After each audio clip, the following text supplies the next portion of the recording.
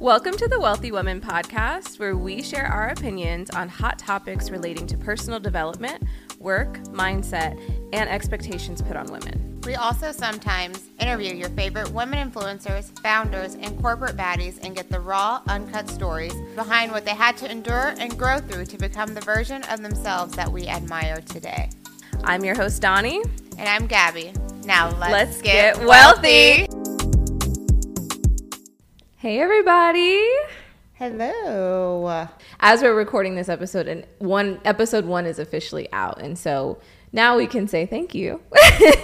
Thank you for tuning in and giving us your feedback. We're glad you loved it. Yes, we're so happy you guys are enjoying it. Thank you for coming back. I'm excited, as usual. That's always what I say. I'm excited, but I really am excited for this episode because of the topic, and I think that this will be really helpful. And you guys can reflect on some things as we talk. But to get things started, let's go on and do our resource of the week. Okay? Oh, should I do it? Yeah, because you have. I've never read. I have the resource of the week. You have the resource. So the resource of the week is a book called "The Mountain Is You" by Brianna West. I believe that's her name. Really great book. Okay. Wonderful book. I recommend it to anyone that is dealing with self-sabotage. Honestly, just anyone. Anyone should read it because we all do self-sabotage on some level, and we all have upper limits, and we all do things to prevent ourselves from getting to the next level or doing the things we really want to do. So I love the book. It always snatches my edges every time I read it. No, it really does. Like, it gets me together. I don't know how to explain it, but it's one of those books where you can just come back to it over and over because it's like one of those things that you need to remind yourself of when you are, I feel like right now, I don't know. Actually, we don't need to get in my business I feel like that. A lot of books, though, are really good to go back and reference them because when you read them, you take different snippets of it. Like, you may have not even realized it said something, but then when you're in a different part of your life and you've grown to a different level, you're like, oh, wow. Yeah, now I see this, or now I see it this way. Because I feel like The Mountain Is You is on my lineup of multiple books that I need to read. Because anytime I hear a book in a podcast or see someone post something, I like add it to my Amazon. And then when I go check on Amazon, I have like 7 books to check out. So it's on my lineup of books to read. But I feel like every book, even if you feel like you've gone past self-sabotage, there's always ways that you can improve yourself just because no one's ever perfect. There's always something we can work on and reflect on. So yeah, absolutely. I totally agree. Yeah, I think I don't know. I think for me, it's just one of those things that I feel like I always struggle with because I'm a person that is always trying to achieve a lot, right? But then as you do that, I feel like you keep as you're experiencing new versions of yourself, as you are evolving, as you're hitting new goals and stuff. It's not any less scary just because I have the courage to chase it, right? So this book always just helps me calm my nerves and realize like what I'm doing and just recenter. I love it. So please go read it. We'll have a link to it in the description of the podcast so that you guys can check it out. There's an audio version. Finally, for the longest, she did not have an audio version. And so I have the physical book, and I don't know what my problem is. I just cannot do physical books anymore. When I was in high school, I was a book person. Like, I would go to the library all the time. Now, I cannot with these books. I've never been a library person. Really? But I do, like, if I am, like, now that I'm a reader, my mom would be so proud of me that I'm over here just reading. But I like physical. I like to touch it. I like to be able to flip the pages. I like to underline it. I like to, like, pause and, like, reread it. Yeah. Versus, like, probably rewinding I won't make it through the book, though, if I do that. Because if I can listen to it, I can listen to it while I'm working out or while I'm doing different things. And so then I actually get through the book. But I think with me, I even went out and I got like stuff to annotate my books with. And like I got all the little stickers and the different stuff and the pins. Yeah. And I don't use it because I I don't do the physical I think book there's thing. benefits of both, listening to it and reading it, because Yeah. you can listen to it all the time, but then when you read it, like, you can like seclude yourself from what you're doing and actually give it your full focus. But then you can actually get through the book if you're like listening to it. So I feel like you get Exactly. two different versions of the book possibly too. Like, That's you can true. take it differently. That's true. I think with the book though, if you're reading a physical book, it helps you be more mindful. And so, you know, because you have to different take time. senses. Yeah, so I probably need to work on that. But anyway, go read the book. So I have the physical copy if you ever want to borrow it. okay. But yeah, okay. So, actually, I have the physical copy of that. Oh, Of the okay. Mountain Is You. I have it, yeah. Anyways. Okay, so on to cocktail hour. I should have brought in here what we're drinking. The bottle. Yeah, the bottle. I cannot remember what it's called, but we're drinking some rosé, okay? Know that. It's rosé mixed with the Simply Lemonade, not lemonade, the Simply Peach drink. They ran out of, I wanted to get us the raspberry lemonade and mix it with the rosé because I feel like that would hit, but they ran out. So we're drinking rosé mixed with the peach, like by the brand Simply. What would you rate this?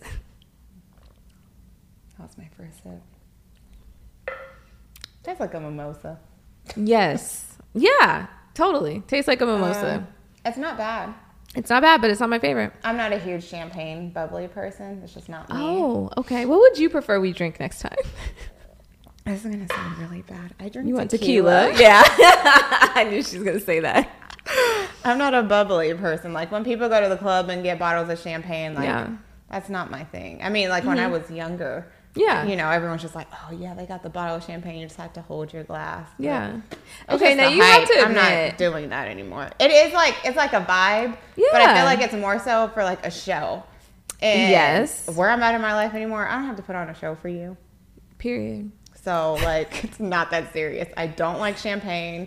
I will go out if someone has champagne in the section that I'm in. I'm not going to drink it, like, even if it's Wow. free. Just because I don't like it. Okay. It gives me bubbles in my stomach, and it's not a No, good but way. you know the champagne that we did for the shoot, like, you know the shoot we did for the podcast? That one actually tasted good. That was good. everything. That did taste good. Typically, I'm a person, I know I'm a child. I just like things that are sweet or smooth, okay? Me too. It doesn't have to be overly sweet, but I don't like overly bitter and all that extra stuff. I don't like that either. So that You don't champagne, like the adult drinks. I don't like the adult drinks. Okay, give me a kid's cup.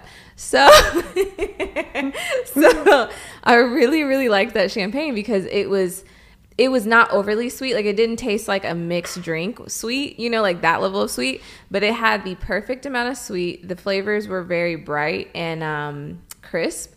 And it was just giving like this was expensive. That's what it was tasting like.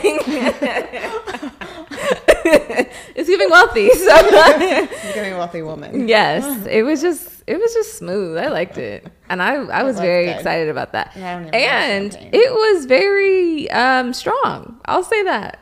You think so? Maybe it's because I hadn't eaten that day. Because after I drank my cup, I had a hard time getting through that next meeting that I had. Oh, I left. I don't remember what I had to do for the rest of the day. Oh, I went and ate. Okay. Oh, and then I went to sleep. Oh. Because we hadn't eaten all day, and we Yeah, we finished- hadn't.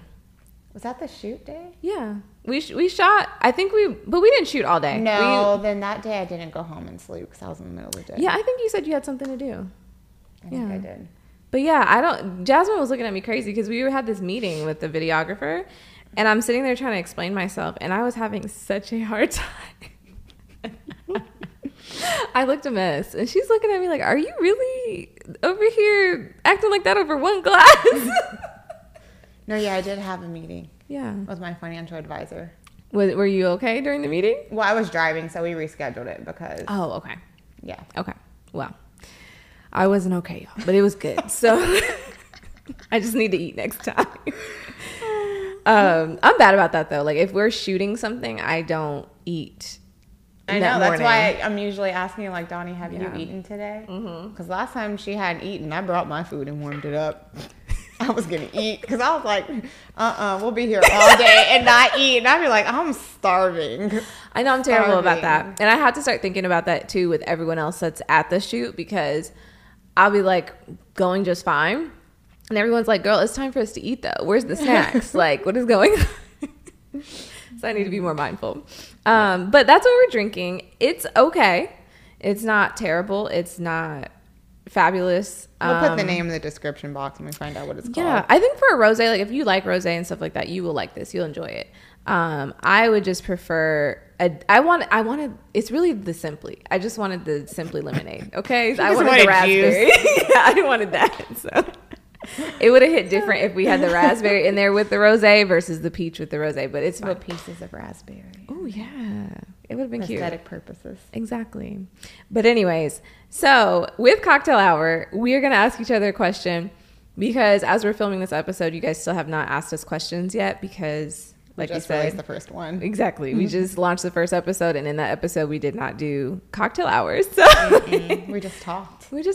So on to cocktail hour. Do you want to ask me a question first? Yeah, I'll ask you a question first. Okay. So, what would you say, since today is Friday, what so far has been your high for this week? I think that's a great question.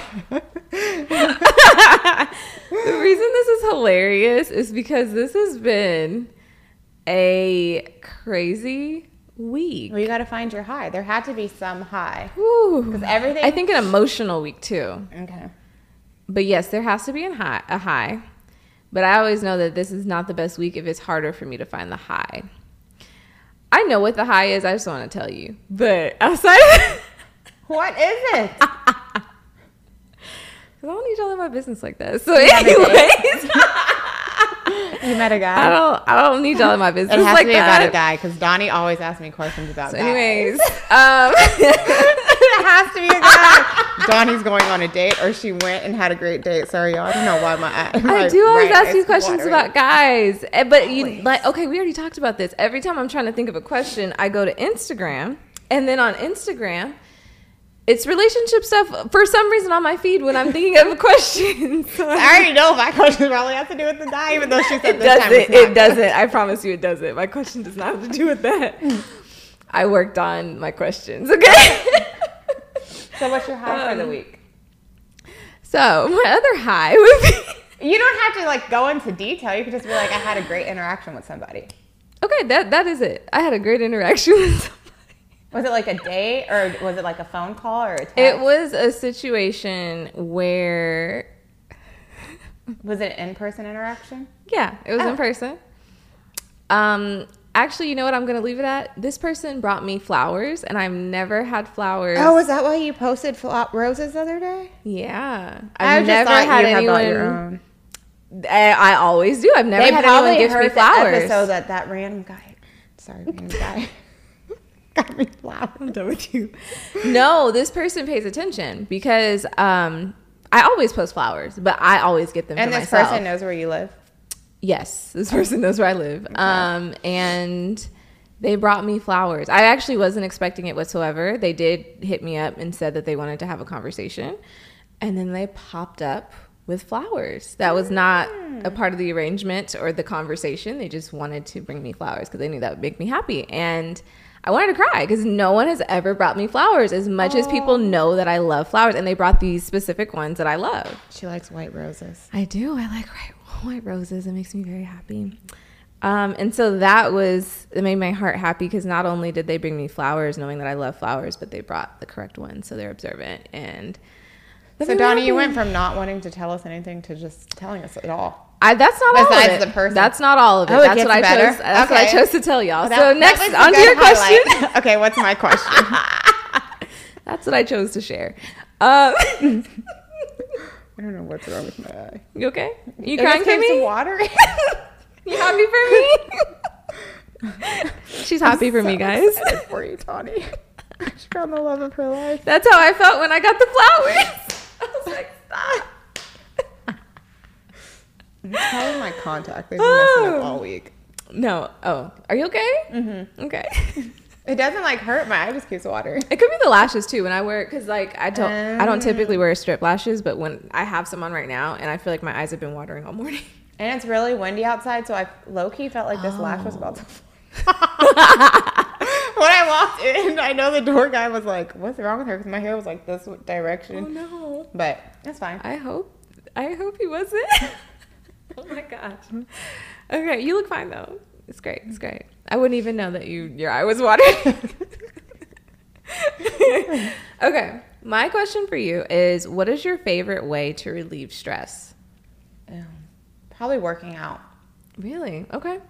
But I don't know if I would say that's my favorite way to relieve stress, just because I'm so used to work. Like, yeah, I once have you to do work it out. Yeah, like if I don't work out, I feel like I was lazy that day.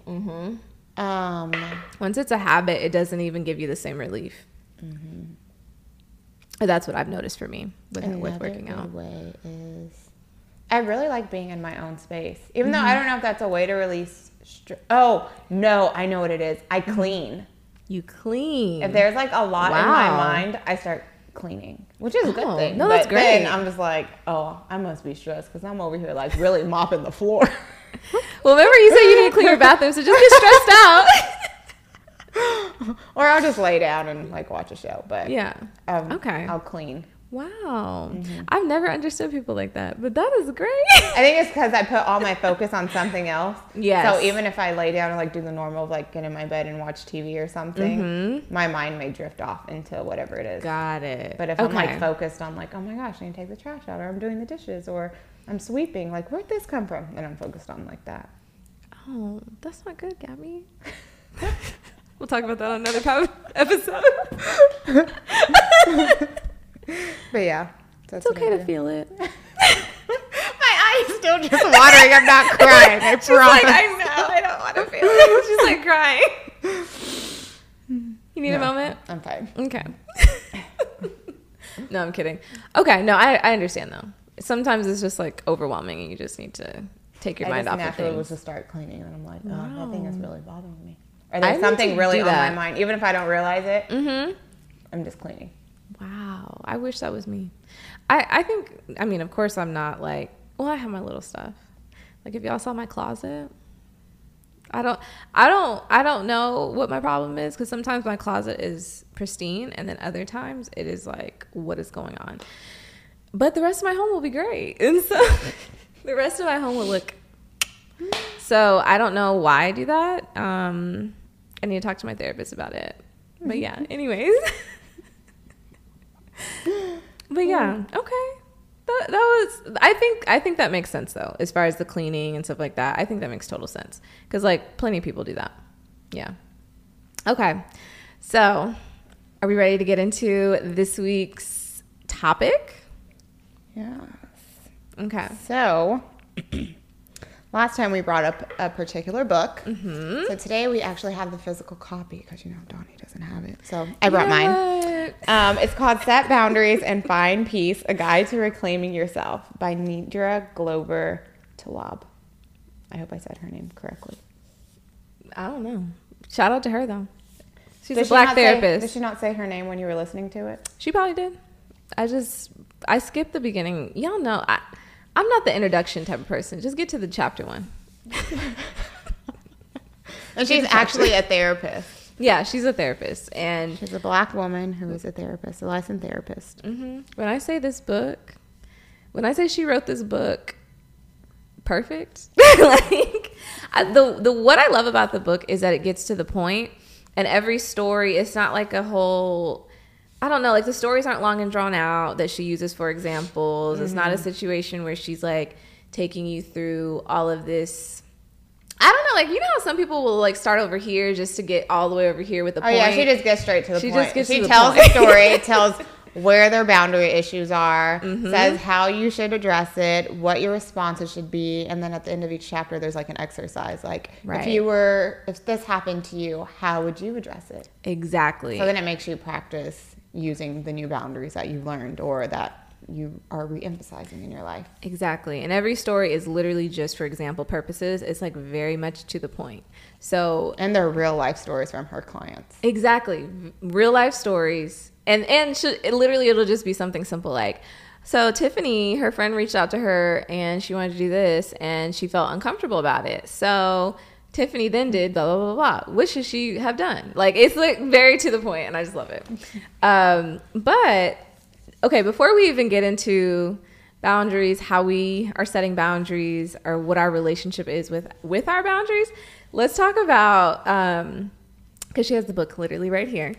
Let's go into detail about what types of boundaries there are, as well as so there's different types of boundaries, but then you also have categories of boundaries, if that makes sense. Is that the way to put it? So it's 3 different types of boundaries, or how you are in your boundaries, like what point you are in setting boundaries. There we go. And then there's 6 type of boundaries. Of course, they can be broken up even more, and you can have more than 6. But like general, there's 6 type of boundaries that everyone has in their life. Right.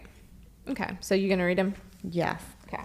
So there's 3 places that you can be at with setting your boundaries. It could be either porous, rigid, or healthy. Yes. So porous means that that's like the worst you could be with your boundaries. Like if it was leveled, so it'd be porous, rigid, healthy. Porous just means you're oversharing, you're codependent, inability to say no, you're a people pleaser, you're accepting mistreatment, paralyzing fear of being rejected. Yeah. So you have poor boundaries. Poor. That's a way to remember it. Rigid boundaries would be you're never sharing, you're building walls, pretty much you're closed off. Yes. Having high expectations for others, enforcing strict rules, avoiding vulnerability, cutting people out. Healthy would be being clear about your values, listening to your own opinion, being comfortable saying no, being comfortable hearing no without taking it personally, having a healthy vulnerability with people who've earned your trust. And that's the one you should aim for. Yes.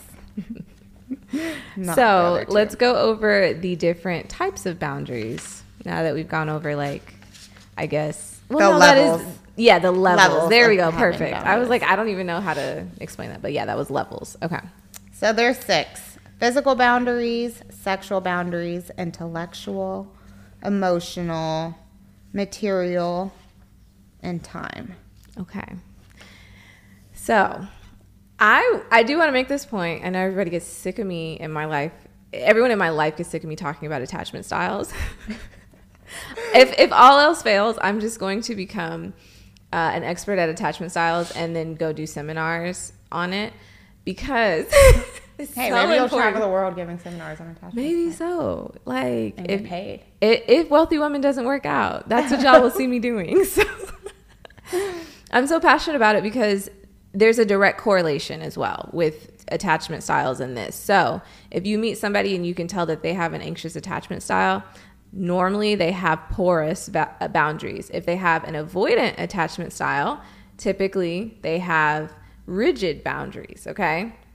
And then, and so that's why sometimes even myself, I still have a hard time identifying avoidant. I'm getting better.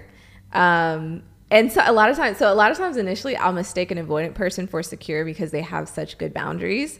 But then I realize, I'm like, oh no, they're extreme. Yeah, they're a little extreme. And the other thing about attachment styles is you can have percentages of a couple, especially secure. So like if you can be partially secure and then still have avoidant tendencies, or partially secure then have some anxious tendencies. So it takes a second sometime to identify what people's attachment style is, but the avoidant people, you really got to watch them because they have very rigid boundaries, and but their communication is normally really bad. If they feel like you're not getting the hint with their boundaries. Because no one can read your mind. Because no one can read your mind. I have to remind myself of, because I will honestly say, I don't think I have complete healthy boundaries. I have some healthy boundaries, but some are probably like rigid, and some maybe a little porous. But I was going to say that after watching the podcast back, because of course I watched it back, because I said that last time, I was like, oh yeah, it's giving secure. It is giving secure, but it is giving a little avoidant in there. Your attachment. I was like, oh, I see the avoidant now that I'm watching it back. There's certain conversations that I don't like to have. I have trouble, I'll just say it, talking about my emotions. And so I've opened up to certain people to where I'll talk about my emotions, but typically if I do, I start crying. But I mean, they already know, like, Gabby's probably cry. So yeah, and I think that's important. Like, that's a whole other conversation about handling your own emotions. But the moment you can actually handle your own emotions and you can make space for others' emotions, and a lot of times with avoidant people, that's why they don't really make space for those conversations, because you have to take on the other person's emotions and make room for it, but you don't even make room for your own emotions, so it's hard to even do that. It's overwhelming. And they're just like, count me out. So. I'm like, I already know I need to have this conversation. I'm probably going to cry, but yeah, it's hard. Yeah. But with secure people, they typically have good boundaries, like a level amount of boundaries. And so for me, I'm anxious avoidant. And so my boundaries are porous in some areas, rigid in others, and I just be all over the place. And so I'm working really hard on making sure that I have more level boundaries. And like, what was the one called when you have like good boundaries? I can't remember the name of it. Healthy. Oh yeah, simple. Healthy boundaries. Trying to be healthy. It's porous, rigid, and healthy. Right. I need to remember the healthy one because I keep remembering porous and rigid. I'm aiming for healthy. What do you think your boundaries are? Like the levels? I'm in between. Okay. I just said that. Okay, well, in what areas do you feel like you have porous and what areas do you feel like you have rigid and healthy and all the things? Man. Godly. This is hard. Mm-hmm. You want me to go first? I think I'm really healthy at probably setting time for myself because I literally will go close myself in my room. And so I'll make sure like, oh no, I'm going to go get a massage today. Like that's on my schedule in the middle of the week at 2 p.m. or at 10 a.m. Like if I schedule my massage, Come on, Soft Life. I'm in a meeting with a massage therapist. So like little things like that of where I'll say I'm healthy because I'll make sure to like put stuff like that first for myself. But then I think I'm really bad when it comes to like timing. Because I'm almost always late. Got it. And I'll book things like back to back or I'm always like rushing. And so I think I'm bad with timing. Yeah. Let me see what else. What are the other ones? Probably emotional. Just because I have to work on my emotions and I'm not really good about talking about them. So that is probably a very rigid one because I'll put up walls. Yeah. And it's not that I'll make myself codependent because I have in the past been codependent. And so I think now after like being burned, now I'm more rigid, but I'm working my way to be healthy. So it's like an imbalance there where like, so I try to do it with like, I feel like when you're comfortable enough with certain people, then you can try to make it like healthy for your emotional, even though it's like a rocky situation for you. Okay. That makes sense. But like certain people probably wouldn't get the healthy side of my emotional stuff. Right. Because I'm not comfortable with it. Because you're not comfortable. Avoid it. So no, I'm kidding. I don't let everyone into my bubble. Yeah, I feel you. They don't deserve to be. That's it. That's why I'm at home in my bed. Yeah, exactly. Okay. Yours?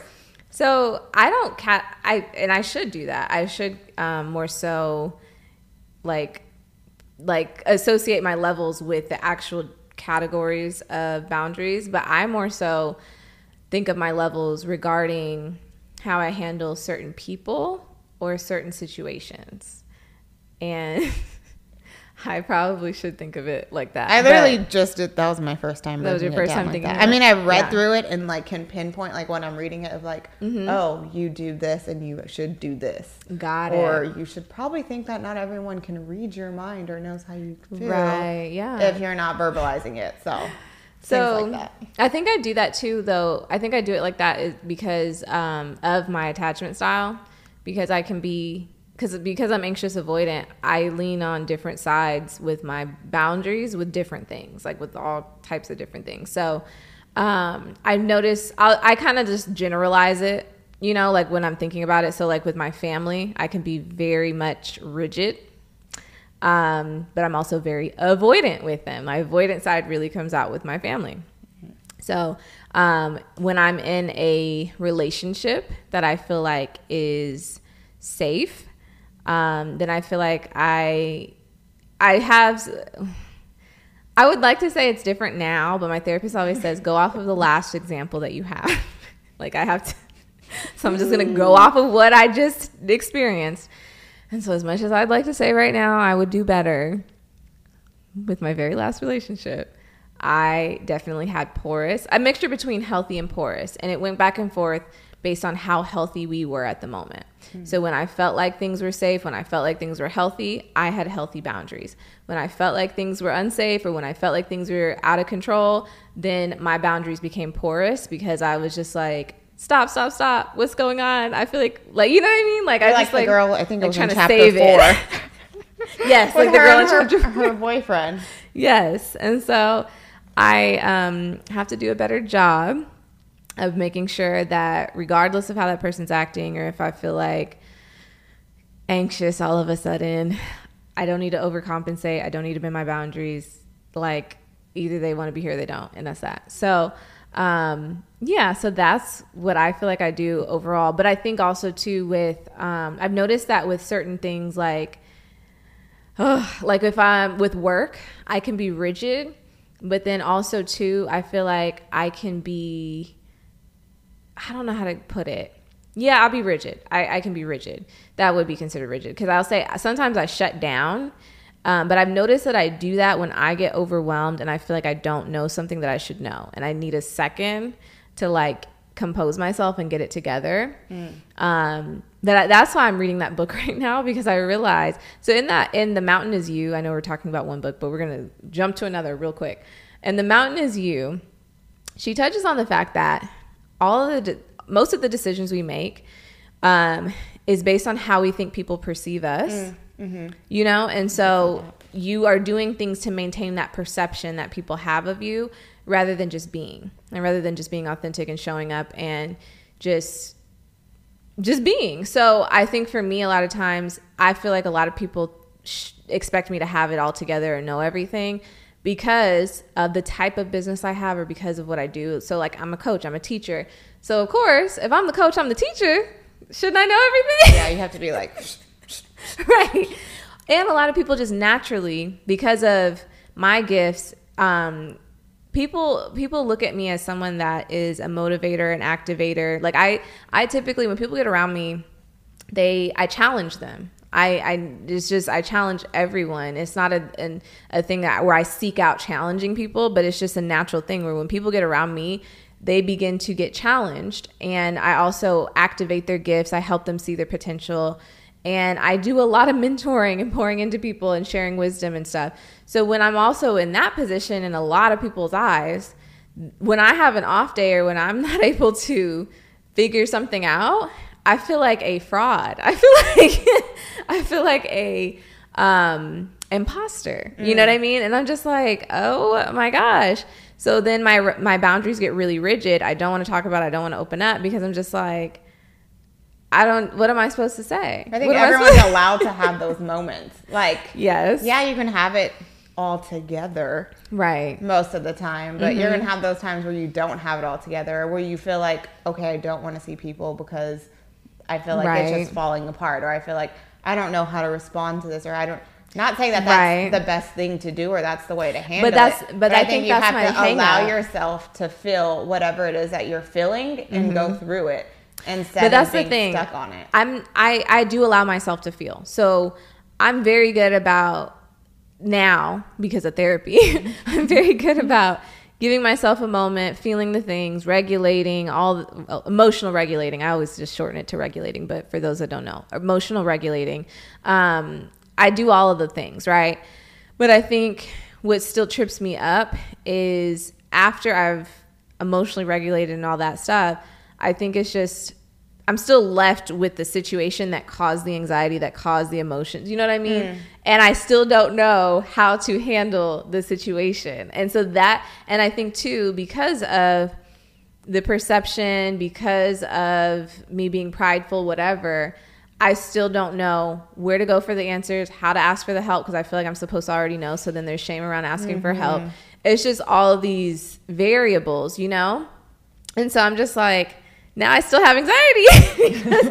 And I still don't. And then it causes me to have rigid boundaries where instead of just being open and honest and being like, hey, I actually don't know how to handle this. I don't know what to do.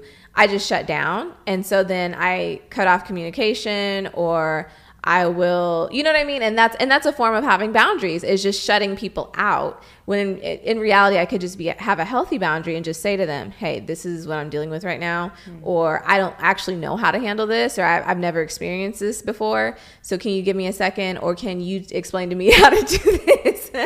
And so, but that's very unhealthy, because then it's just like, people, of course, it communicates the wrong message to the other person on the receiving end. And that really bothers me that I do that. And I really want to work on it. But I think it comes down to a pride thing. And you know what I mean? Have you thought of like adding in your coaching of telling them like, hey, I'm going to help you with this, this, and this.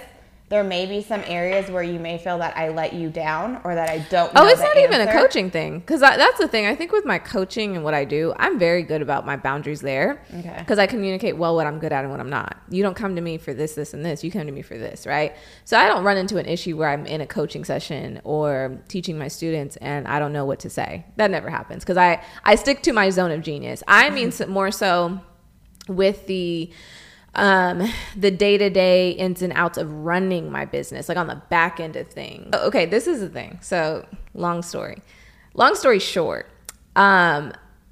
which we'll talk about this on another episode. I just do not care. I wanted to talk about it today, but I got so triggered earlier, and Jasmine had to like help me through the moment. We'll talk about in another episode all the growing pains I have gone through with my business, because things happen so quickly for me. And so there are certain things when you don't know what you don't know. Yeah. Okay. And also too, I want to remind everyone, as much as I'm mature, I am also very young, and I haven't worked in corporate. I haven't done a lot of things that other people have done that have also built the same kind of businesses as me. So when you haven't worked in corporate, when you haven't been exposed to certain things, I didn't even finish college. So I don't. There's nothing wrong with not finishing college. No, there's not. But when you're exposed to certain things, you understand the structure of things. You understand, you know what I mean? So as much as my life experiences have helped me be a good teacher, they haven't helped me be the best business owner, because I did not know. So when I started all of this last year, even when my business partner came into the picture, whatever, there wasn't clear communication on, hey, you need to get a CFO. You need to get this. You need to do this. You need to like set things up this way so that when tax season comes, it's a lot easier for you. Because no one tells you these things. No one tells you these things. You don't find out until you run into it and you're like, oh, I probably should have did that. Exactly. Or now I owe the government all this money. I don't know how I'm going to pay them back, even though like I'm making money, but I can't pay them all the money back at the same time, because you're about to be broke. It's a lot going on. Having the help and all that stuff, yeah, that's great. But I think what's overwhelming is when we're having the conversations about what I should have done and how we should have done this different, and why didn't you do this and why didn't you do that. That starts overwhelming me, because then I start feeling like I should have known. Why did then I'm like, well, why didn't anyone tell me this? And where would I have gone to learn this? And it's just a lot. Why didn't I see this when I was Googling? Right. And so I think a lot of times I just start almost shutting down, and instead of me being able to properly communicate or figure it out ahead of time or whatever, I just start feeling a lot of shame, because I feel like, well, I should have known this already. You know what I mean? I should have known this already. And when really it's just like, girl, shut up. Just ask for help, and that'd be that. So that's when you like close off. That's when I close off, and I'm like, I don't even know how. Because this is the thing. Conversations get real hard when it's like, how do I put it? When someone comes to you and they're like, do you have, like, can you send me X, Y, and Z? And you had no idea you were supposed to have that in the first place. So then you're just like, dang, now I gotta tell them I don't even have it. You're just like, how can I try to put this together really right, how can I try to do it? Because I look stupid. I don't want them to be like, you didn't have this the whole time. No, exactly, because now I look real dumb. And so it's just that, and that gives me so much anxiety. And I just feel like, can we just not talk anymore? Can we just forget it? Let's not even do it anymore. I don't even need help. It's fine. I feel you. So it's stuff like that, but I'm working on it, and I'm trying to do better. Or if a hard situation comes up and it's like, someone needs a decision from me and I'm like, I can't even bring myself to make a decision right now. I haven't even thought through it all, and I'm avoiding thinking through it all because it's a hard thing to think about. It's just a lot there. Okay, so I'm working on that. But my boundaries get real rigid in those areas with my business when I'm just like, I don't know. And I feel overwhelmed because everyone needs an answer for me. Everyone needs things for me, and I don't know. So I just need a second to process. But then I also like to sit here. I think a lot of times because it's just hard and heavy, sometimes I get like you were saying, where it's just like, I don't even want to think about it right now. So then I'll do something to take my mind off of it, or I'll pretend like it's not happening. And it's very much happening. And I need to stop avoiding it until the last minute and procrastinating and self-sabotaging. Do you think it's because of the way you were raised? Yeah, because I'm feeling like if I can't measure up, then there's no point. That definitely. That's why I have the attachment style I have. So with avoidant people, I mean anxious avoidant, we were communicated, like when we were little, we were the message that we received from the adults in our life is that how do I put this? Okay, I'll just kind of explain what I went through, and then hopefully it'll make sense. So when I was little, my family, they had a habit of, actually they've said it themselves plenty of times, where when I came into the picture, I brought a lot of joy and happiness to their life because they were not very happy. The situation that what they were in was just kind of rough, and they were just not the happiest, right? So when I came into the picture, everyone was really happy. Everyone loved it. They were like, Donnie's the best. She's great. Yeah, because your mom had you when she was how old? 18. Yep.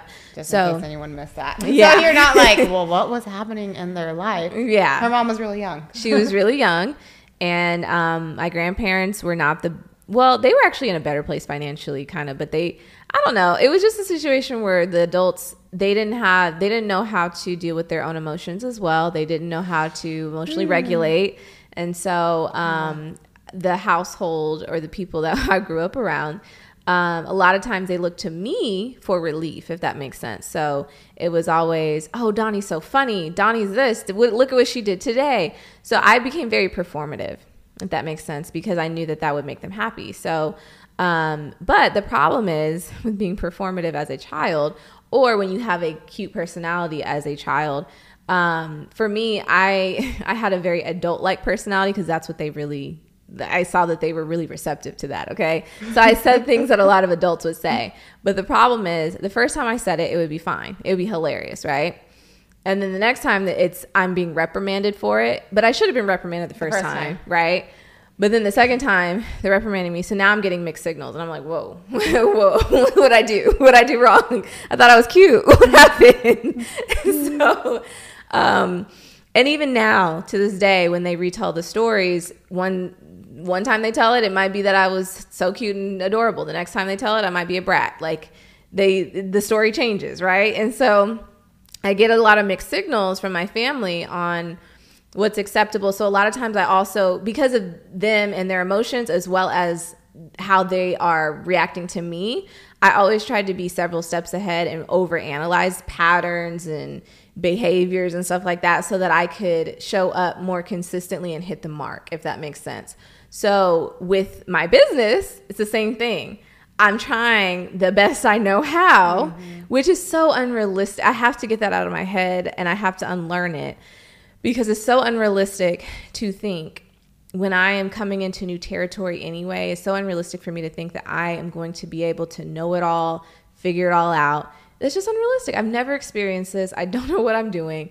And I shouldn't. Like, there's no reason that I should know. I've never done this before. So I just need to be okay with being the person that doesn't know. You know what I mean? And just showing up and asking for the help I need, and being open to not being seen as the person that knows it all and hits the mark all the time and all that stuff. Like, it's just, I have to get over that. But does that make sense? No, I'm over here like really processing it, because like I was raised completely different, but then the way that you were raised makes me think like I had Tony when I was 19. Oh, that so Tony might be dealing with this? So then like when Tony gets older, like, I mean, me and his dad aren't together, so it's going to be like a different family dynamic. But like when he leaves me and he goes and stays with his dad, and his dad's like new family. Yeah. It's like what thoughts go through his mind. So it's like things that I already kind of think of like, how do I address this and not trying to, I guess, repeat the way I was raised, even though he's different because we've kind of grown up together. No, that's what I always say about my mom. So it's like me and him have grown up together to where emotionally I'm still figuring things out. Mm-hmm. Yeah, that's my mom. So it's like, wow, it's like me watching or like seeing it from the outside looking in and hearing someone else's perspective of my child in, he's 10. Yeah, in 10 years. In maybe. 16 years. 16. Wow, yeah, I'm old. Okay. You're not old. But no, like, see, with a I'm like, oh, 10. She's like, no, 16. Because for me, like, I grew up, my mom made all the decisions. Like, she told me what to do. I did whatever she said. And so now being an adult, for me, it's hard for me to make my own decisions. Of like, well, do you want to do this? I'm like, I don't know. Like, should I want to do this? Like, so that is where I feel like I struggle is making my own decisions, deciding what's right for me, what's not right for me. Yeah, I will say what's right for me to do with my kid. Like, would my mom have done that? But then at the same time, I'm like, well, I don't want to raise him the same way I was raised because I feel like I was so sheltered. And not like I was raised in a bad way, but I'm like, I feel like I didn't know anything about the world and I was just closed in. So then when I did go to college, it was like, oh, wow, people are doing this, people are doing that. Like, I didn't care. Like, I went to Texas State and knew not a soul. Not one person. But I was glad. I was like, please just drop me off and leave. Because I was ready to, like, live my life. Like, I was like, okay, I'm here. I get to, like, meet people. Even though I'm not even, like, the most, like, outgoing person at the end of the day. Yeah. But, like, I was just, like, ready to have, like, my freedom. So I'm always like, I don't want that to be Tony of not being exposed or not knowing and then being, like, shocked. No, I think with Tony has he been the only kid around a bunch of adults? Like, okay. So with him though, I'm not. So I feel like he acts like a little adult. A little adult, yeah. That's what like I used to he's do. like my little friend. That was me. And so like people think we're like siblings instead. Like no, that's my kid. So it's like sometimes it's hard of like, okay, we can joke about certain things, but it's not always a joking matter. Like, and don't say that you were playing because I know you weren't playing. Like, when you said it that way. So I'll say with my mom, her parenting was probably the most consistent out of all the adults. But because my mom was so young. You have grandma. My grandma, my grandfather, and my mom's sister were around very close for years. For the first 7 to 10 years of my life, all of them were around me, right? So the parenting was kind of split up a bit. So even though my mom was actually very consistent with the way that she was teaching me, which I want to say my mom was a great mom. She's still a great mom. A lot of times she thinks that she wasn't as good of a mom to me as my sister because she was so young, and she's like, she used to prop me up with her stuffed animals and take pictures of me. But I think a lot of times parents in general like are hard on themselves because a lot of times I'm like, am I doing it right? Should I have done something else? Right. And she was saying she was childish. And I'm like, girl. Or should I do this? Because like I went to a PTA, well, not really a PTA meeting. I went to like coffee with the principal the other day, and my mom found out. She was like, you did? So my mom's been a teacher for over 40 years. She's retired and still a full-time teacher. So like education is like everything to her. Yeah. And my mom is like Tony's second mom. So like she'll be like, you should be doing it this way. You should be doing it that way. And I'm like, Mom, I'm raising him the way I want to. That's my like grandparents battling that, and then Tony thinking like, well, I'm gonna go tell grandma that this happened, and she'll have my back to where she babies him. But like we weren't raised like that. Like you didn't baby us. You would have threw a chunk at us, or you would have pulled our hair, pinched us under the table. And it's like for Tony, it's like, why would you do that to him? And I'm like, Mom, did you decide to see what that kid did? Well, I'll say this, and I don't know, maybe that's just also my specific personality, but I was very much observant of the adults in my life. I was very observant, and I knew that my mom, I could just tell that she was trying very hard. Like, I didn't know how to put it into words when I was little, but I could just tell, like, she's trying very hard. She's trying to figure some stuff out. Like, I had a different level of grace for her, if that makes sense, like, in my brain. Like, I never expected her to be able to do more than what I saw that she could do at that moment. which is very mature to even think like that as a little kid. But it was something that registered in my brain of like, this is her capacity, and there's nothing wrong with that. Like, I don't know what it was, but at the same time, I had this codependency with her because she felt like it was me and her against the world. And so because of that, I very much had her back. And so I never felt like it was a thing of, oh, I'm going to run and tell my grandma on her, because I wanted to always protect my mom because we were very codependent, right?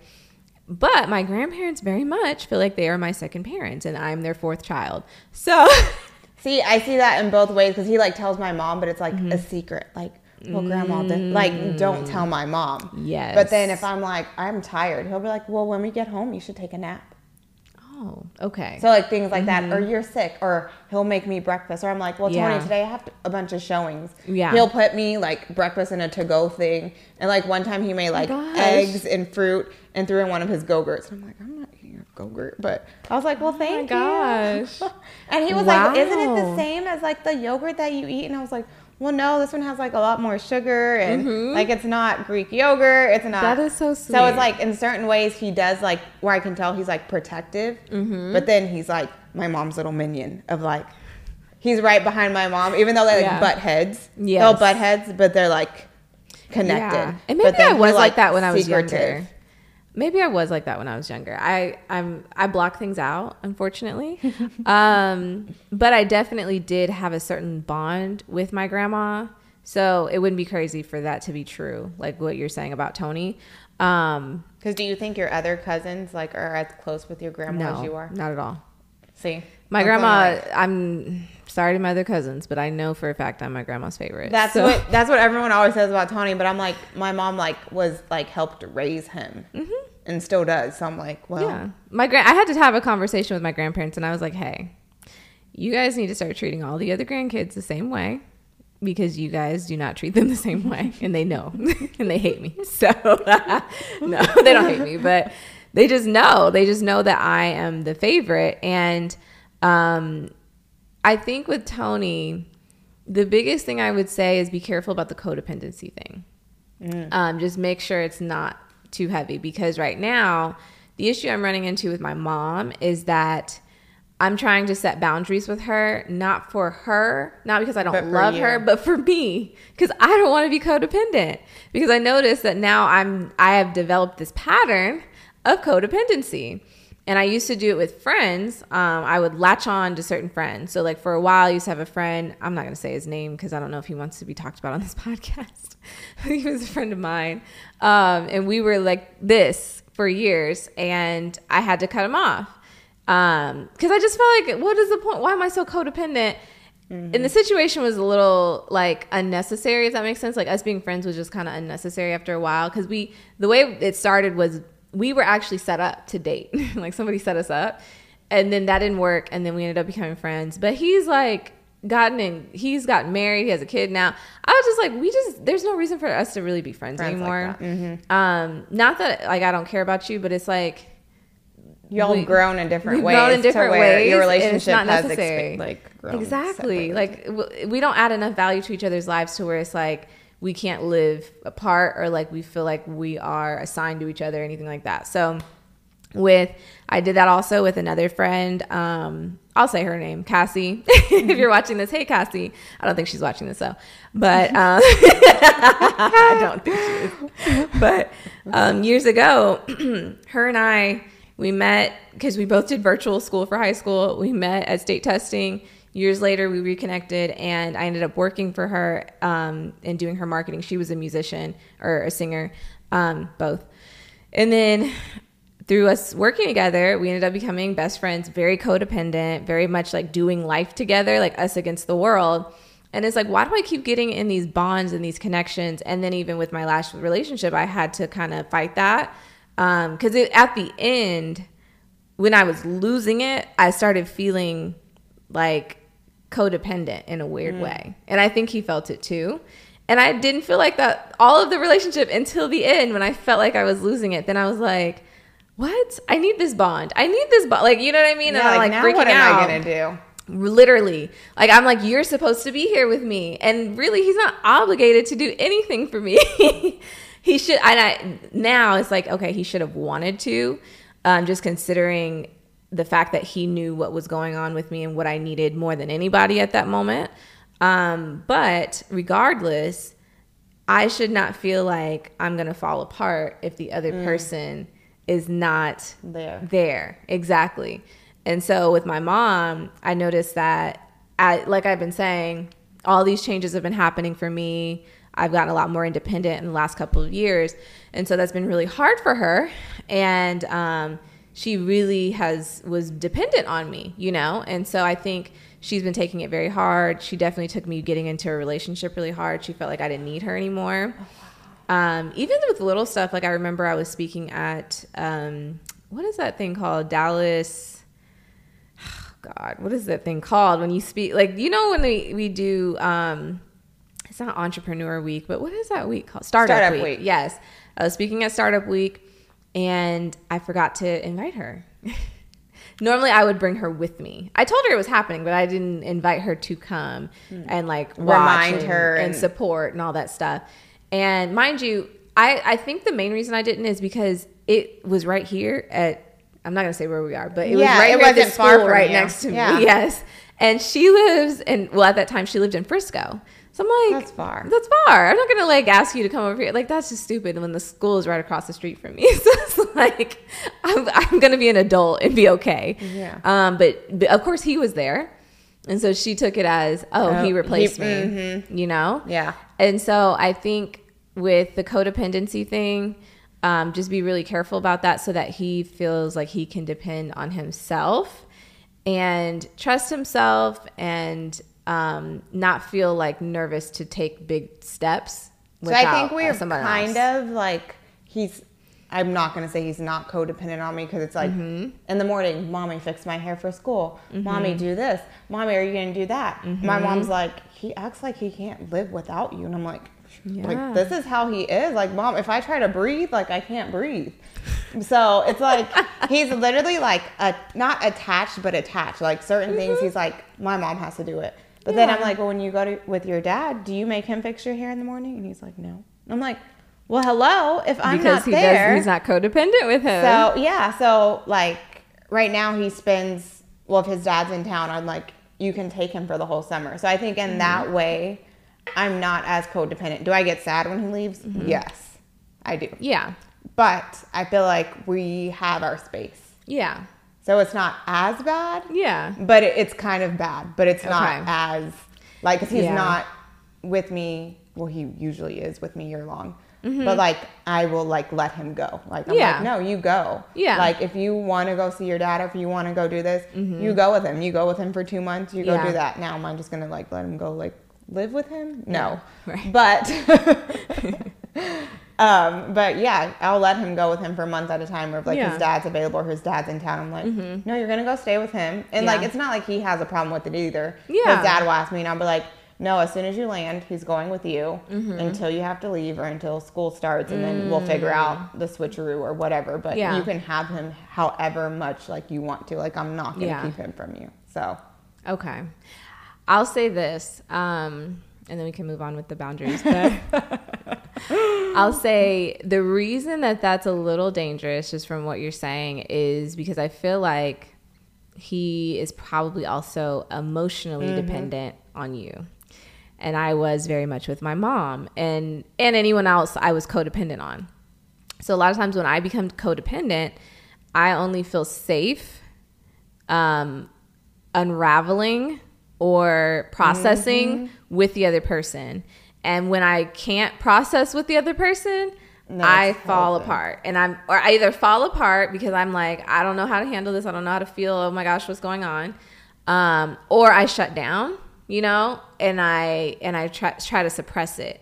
And so that's really unhealthy because when you can't, like I was saying earlier, when you can't make room for your own feelings, it's hard for you to process things. It's hard for you to effectively communicate. It's hard for you to move forward with people.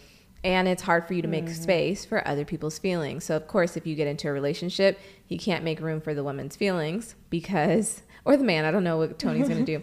But he can't make room for his partner's feelings because he doesn't know how to handle his own. So it's going to always be overwhelming. He's going to avoid all the hard conversations. It's going to cause a lot of chaos in the relationship. Thing. That's definitely a thing that I've like tried to, because I know how I am with my feelings and not releasing them. So I tell him like, no, you need to say how you feel and express it. Like, if it's making you mad, I need to know why. Like, don't keep your word. Like, use your words. Yeah. So that's a big thing. I tell him like, use your words. Yeah. Use your words. Like, you need to explain what's happening, why you feel this way, why did you act this way. Like, you need to be able to say it. Like, what I would do to hold it in. I need you to be able to communicate it. Yeah. What I would do though, just so that he doesn't perceive that as I have to do that with mom, give him a journal. He has one. You make him write all that in the journal? No. I bought him a journal. I bought him I have a 5-minute journal. I bought him a 5-minute journal. Yeah. If he actually does it. I know he does his like Bible app every night. But if he does his 5-minute journal, it's probably a no. So I have this journal called the Anti-Anxiety Journal. I think it's healthy just in general, even if you don't struggle with a lot of bad anxiety, because it helps you process your feelings just in general, right? And so that's the first step of regulating your own emotions is to identify what you even feel, and then what thoughts it's creating in your head. What based on what you're feeling, what are you thinking now? What story are you telling yourself? Is this actually happening though? Yeah. You know what I mean? Or are you creating something in your head, right? Yeah, no. So I would have, instead of him just saying it to you, I would have him write those 3 things. Like, what emotion are you feeling? Why are you feeling it? Well, no, those 4 things. The emotion he's feeling, why he's feeling it, what story are you telling yourself in your head? And then, is this actually happening? Or are you making this up, right? And then I think from there, once he sits and processes that every time, then if it's a situation that involves someone else, then you can tell him, instead of processing with me, process in your notebook and then have the conversation with the person you need to have it with, right? So if it's the friend, his aunt, whoever, go have the conversation with them, and then we can talk about it afterward. Because I'm your friend or I'm your mom, right? Yeah. We can talk about how that went. But first, you don't process with me or think that you always need someone to process. You process on your own. He'll be like, this happened at school and they said this. Is it okay if this happens? And I'm just like, oh, okay. So like he like literally like when people are like, well, do you think he'll do anything like sneaky behind your back? I'm like, no. Because he's going to ask you first if it makes sense. He's literally going to tell me everything. He literally tells me everything. Like some things, of course, I think he like keeps to himself. But majority, he's gonna tell me. Yeah. Like he's not gonna like if something happens and he's like, well, this happened, but I wasn't supposed to. Unless it's between him and his dad, then he's not gonna tell me. Okay. But if it's like something else, he'll tell me. Yeah. And then the last thing I would say, I think that will help tremendously because it'll help him realize that he needs to think inward and help himself process. And he can just process on his own and then present his feelings to people once he's done and have a conversation about it. And then I think also too, the biggest thing that helps with me, especially with anxiety, I don't know that he even deals with anxiety probably, but if he ever has anger or feels like the emotion is overwhelming to the point where what I just said didn't help enough, then you would just do something relating to the 5 senses that makes him feel comfort. So he needs to look at something that makes him feel at ease and peace and happy. He needs to listen to something, whether that be his favorite song or whatever. He needs to feel something, so it could be his favorite blanket, his favorite slippers, or the dog.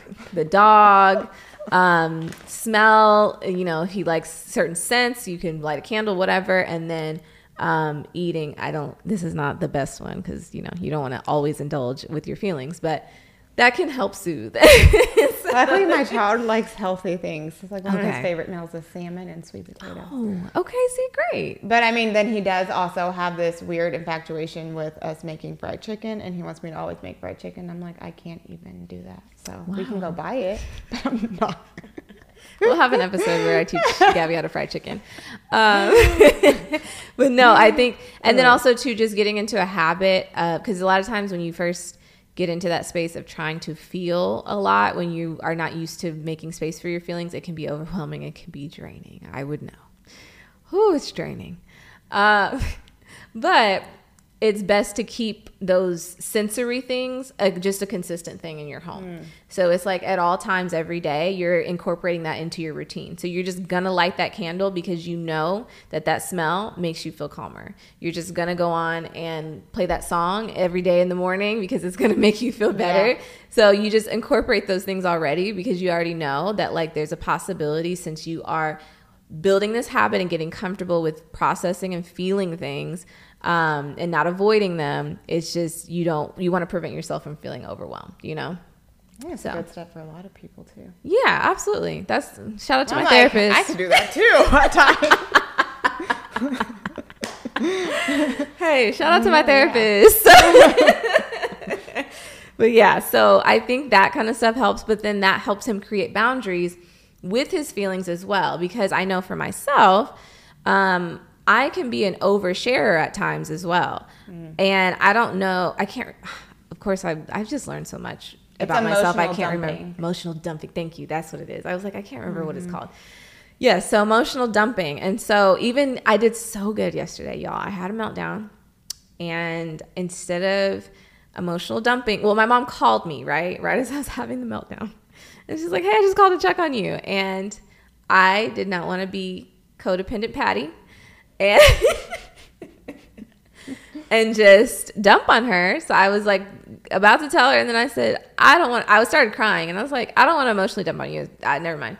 And then she's like, no, I called you to check on you. So what is going on?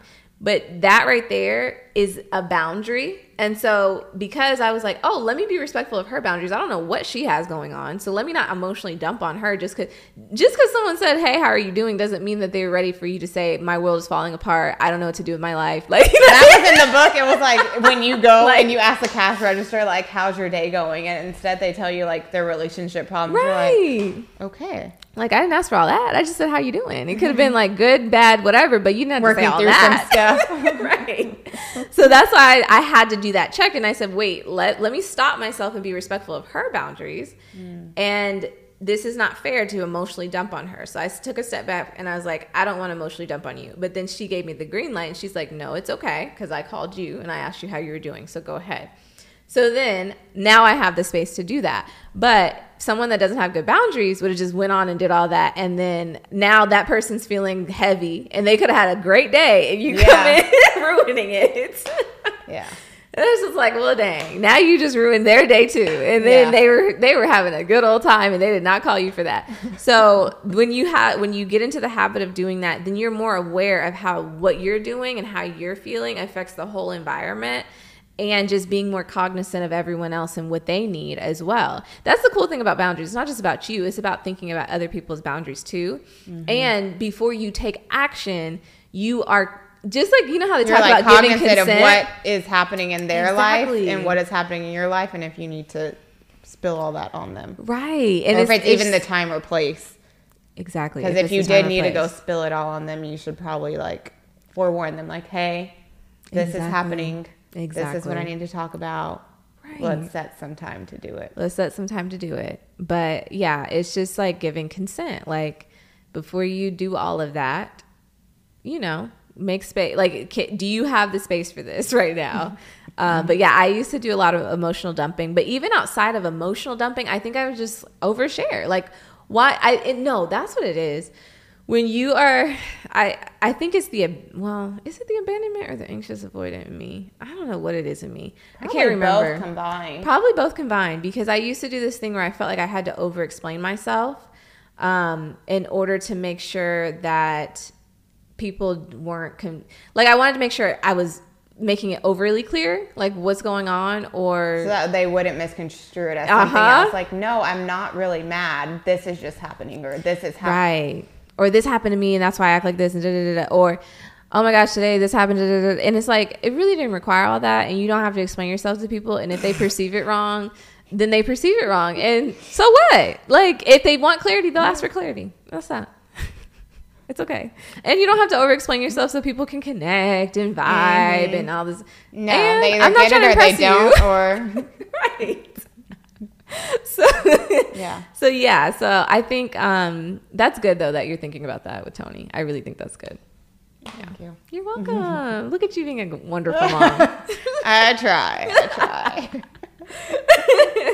But yeah, so that's how I feel like I am with my boundaries as far as like with my family, I'm rigid. With my relationships, I can either be healthy or porous. I'm porous also when I don't know what the boundary is. And I realized, so I was saying that with my therapist. I was like, well, girl, I don't know what to do. If I don't know what the boundary is, then that's the problem. She's like, no. Don't feel forced to, if someone asks you something and you don't know what your boundary is, do not feel forced to have an answer in that moment. Tell them you need to think about it. Right. And I'll let you know. And that's that. And I said, oh, life-changing. It's not as difficult as I thought. Right. That's crazy. That is wild. I don't have to have an answer right now. That's wild. And your boundaries can change. And your boundaries can change. And the key is just communicating that. That's it. Because no one can read your mind. No one can. That is what I have been like. People cannot read your mind. They don't know what you feel. They don't know how you feel about them. They don't know what your emotions are at the moment. And you shutting off is not enough. Right. Yeah, unless you explain it to them or tell them. Exactly. And that's my biggest thing with it. It's like you can have all the boundaries you want. I don't care. But you effectively communicating and not leaving people in the dark, that's one, it just prevents a lot of confusion and chaos, right? But also too, it just creates a safe space so everybody can feel okay. Like, you know what I mean? Because when somebody, like when you're not being clear with people, it causes a lot of miscommunication. People are perceiving things the wrong way. But then also too, it makes people feel unsafe, and they're like, well, what's going on? Like, I thought we were here. I thought we were here. And now I feel like we're not. Here. Yeah. Because you're doing something different than what you said. So I'm confused. Yeah. No. So yeah, that's what I think. But yeah. Okay. So in the book so far, what do you feel like was the part that like was an aha moment for you? Or what do you think like really snatched your edges? Of telling people how you feel, like the saying that people don't know what you feel unless you tell them, or people don't know what you're thinking, people can't read your mind. Yeah. And setting up the expectations for your own boundaries with yourself. Yeah. So that way people can't respect your boundaries if you're not respecting your own boundaries. Exactly. Yeah. No. So it's like you should be aware of how people see you, not to please them, but to please yourself and make sure that you're setting up the right expectations for what you want in your life. And if you're not relaying that or not explaining, like portraying that to other people, then they're not going to know like, oh, well, this is how she lives her life. This is how, like, if you're out here just wilding and they're going to be like, oh, okay, well, she's not serious or she doesn't care and we can just wild all the time. But that's not really how you want to be perceived. Then you should pay attention to how you're portraying yourself to be and how you're setting up your life and your relationships, whether it's, you know, a personal relationship or a work relationship or even just the way you interact with someone on the elevator. You let people know how to act towards you. And so that's... Sorry, I'm just trying to make sure I don't look crazy. You're I'm fine. Listening. No, so that's like the big thing that I took away from it. And then just treating people like humans is like a huge thing that I've taken away from like a lot of books that I've like read lately. A New Earth was like the one that was like, oh, because I'm good for getting on an elevator and not speaking, or I'm good for walking in a room and not speaking, or leaving and not saying bye. So it's like a huge thing that I'm like trying to work on. So like today I was on the elevator with someone and it looked like they were moving. So I was like, oh, well, I hope you have a great day or have fun moving, as much fun as you can have. And the person literally said nothing. And I was like, oh, wow. And so it was like me like realizing like, not even that they didn't respond, but like I wonder if people take me that way when they get on the elevator and I don't speak. Yeah. So if I make people feel that same way. So not even like looking bad at him for not responding, but also like looking in towards me of like, is that how people feel when I don't respond or when I don't say hi or when I don't make eye contact? Yeah. No, yeah, it is, because I've been on the other side of that. My neighbor, when they first moved in, him and his girlfriend, his wife, I want to say it's his girlfriend. I had, this happened to be after a photo shoot that I did for her with Jasmine. Okay. So we just wrapped the shoot I think we just wrapped the shoot, and I was taking my mom downstairs to do something, right? And they get on the elevator as well. And so I spoke, and the woman speaks, but the man doesn't speak. And I said hello. And they... So I used to be like that. Like when I would say, I'm like, hi. Right. Yeah. But well, I guess I'm always like that. I'm always like that. Like one night, okay, now I'm going on a tangent, but really quick. One night, I was already kind of mad because there was a lot of things going on that night, right? But I was out with my friend, and then my boyfriend had gone somewhere else, right? So I get in the Uber with my friend. My boyfriend calls, and he's like, hey, can you come get me? So we go get him before we head home, and she was the first stop or whatever, right? So when we go pick him up, my boyfriend gets in the car, right? He is tipsy. He gets in the car. He's having a fun time, right? So he's in great spirits. So he gets in the car and he's talking to the man driving. And he's like, hey, you know, like talking real nice to the guy. He's like, how are you doing? Tell me why that man didn't speak to him. Did the man speak to you? And I was sober. Okay. Yeah, he spoke to me when I got in the car. He spoke to my friend. He was just acting like that because my boyfriend, he wasn't drunk. He was tipsy. So I said, and I don't care how he is. If he got in the car and he spoke to you. It's not like he's being rude. Right. You better speak. Like he's being friendly. And I said, excuse me, sir. He's speaking to you. Did you hear him? And then he just stopped. And I said, he's speaking to you. Why are you not speaking back? And then my friend's like, Donnie. And I said, no. I'm paying for this ride. He's speaking to you. So what is the problem? And he's like, I don't like to, I can't remember what he said, but I was like, he's not being rude. He's not being disrespectful. He spoke to you. So I would like for you to speak back. Yeah. And everyone's looking at me like, and I'm like, no, look at him because he's the one acting ridiculous. I was actually just listening to a podcast and he said like, he was like so busy in his own world and typically he like speaks to everyone. And so he was like in his phone doing whatever. And he looks up and he's like, we were still sitting in the same spot. And so he was like, so then I asked the guy, like, is everything okay? And the guy said, I told you hi and you didn't speak back. So I was waiting for you to tell me hi back. I was like, okay, Uber driver, keep him straight. And so he was like, I felt so bad. He was like, so then I apologized. He was like, I'm so sorry. Like, hi, how are you doing? Like, there's no excuse for me to have not spoken back to you. I really should have been more aware of, you know, what was going on. So I do apologize. And he goes, so it was like a real like, hello, pay attention. He goes, because typically I'm really good at being aware and paying attention to everything. But he was like, at that time, it was just like, oh, wow. Like, I really got in this person's car and did not speak to them. But yeah. And to me, in that moment, I was also irritated because I'm like, this ride was not cheap. There were a lot of stops on this ride. So I'm going to need you to say something and when my boyfriend what time of the night it was on how expensive that ride was. Thank you.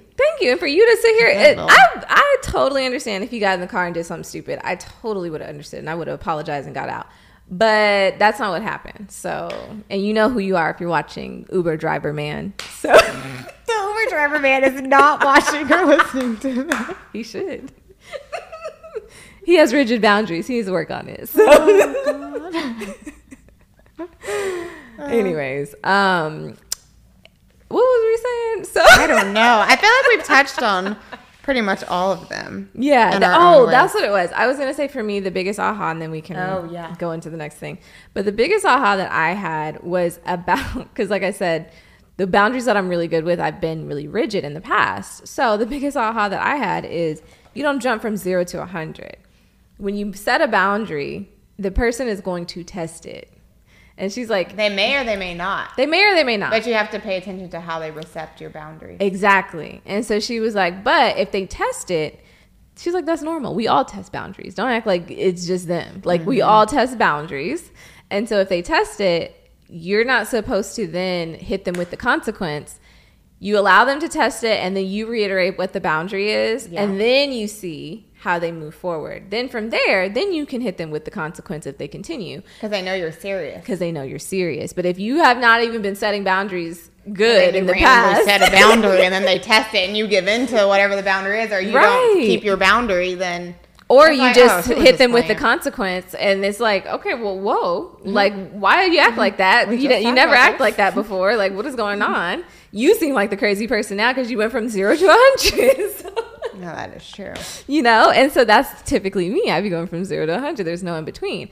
And then everyone's like, calm down. What is going on? You've never been like this. Like, you know what I mean? So I had to, that was really big for me because I was like, oh, there is an in between. Got it. Cool. I can't just be like, I said what I said. Like, did you not hear me? No, that's me. I said, well, yeah, I already gave you a chance. So I said what I said and you didn't do it. So now what? That's on you, bro. I don't know. But now I'm better, you guys. I'm better. Yeah. It's a great book. Y'all should definitely read it. I think it'll open your eyes to a lot of things that you never even thought of.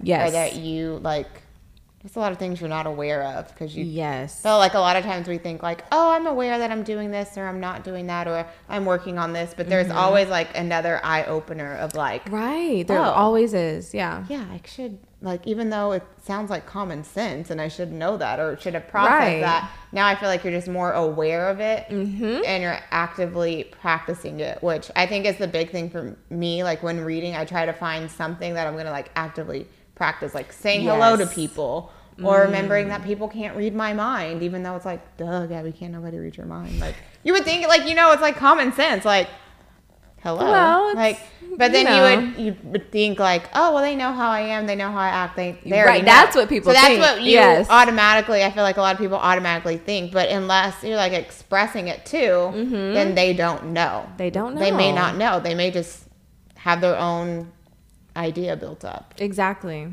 And it's so important for us to like get clear on our boundaries because then it affects everything in your life. It affects the quality of your life, how happy you are. And so once you get clear and you're better at setting the boundaries, keeping the boundaries with others and yourself, then you'll see a lot more happiness for yourself in your work, in your friendships, your family, all that. Like it just becomes a lot better.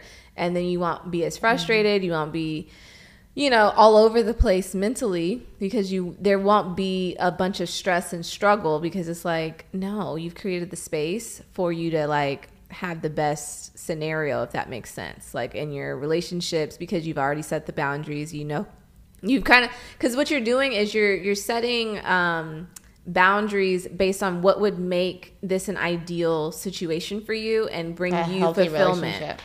Exactly. And that's the thing. You also want to make sure you communicate that it's okay for everyone else in the situation to set their boundaries too. It doesn't have to just be you. You do it too. Okay. We do it together. But it's good because then everyone has their needs met, you know? So I like it. But yeah, this was good. Yeah, I like this. Okay. Okay, so to close things out, I can't even remember what our last segment is. What was our segment? What are we supposed to talk about? I have no idea. Oh my goodness, I lost my... Gabby's pulling it up. She'll let us know. Okay, last part is... No. I was at the top. We're going to show you. Questions. We already did that. Okay, closing. We did the resource of the week already, so yeah. Okay, well, yeah. I hope you guys enjoyed it. Hope you guys enjoyed it. Please continue rating, liking, sharing. You guys have been doing that already, but we really appreciate it. Please, please, please, please rate and share. Okay. And if you do get the book, let us know your thoughts or your feedback, or post a picture of the book and tag us. That way we know that you actually did really like our podcast, and you're like, oh, I'm gonna actually read that book. Exactly. Let us know. Let us know that we're not just like giving advice that means nothing. We're talking to ourselves. Right. Yes. We'd appreciate it if y'all did that.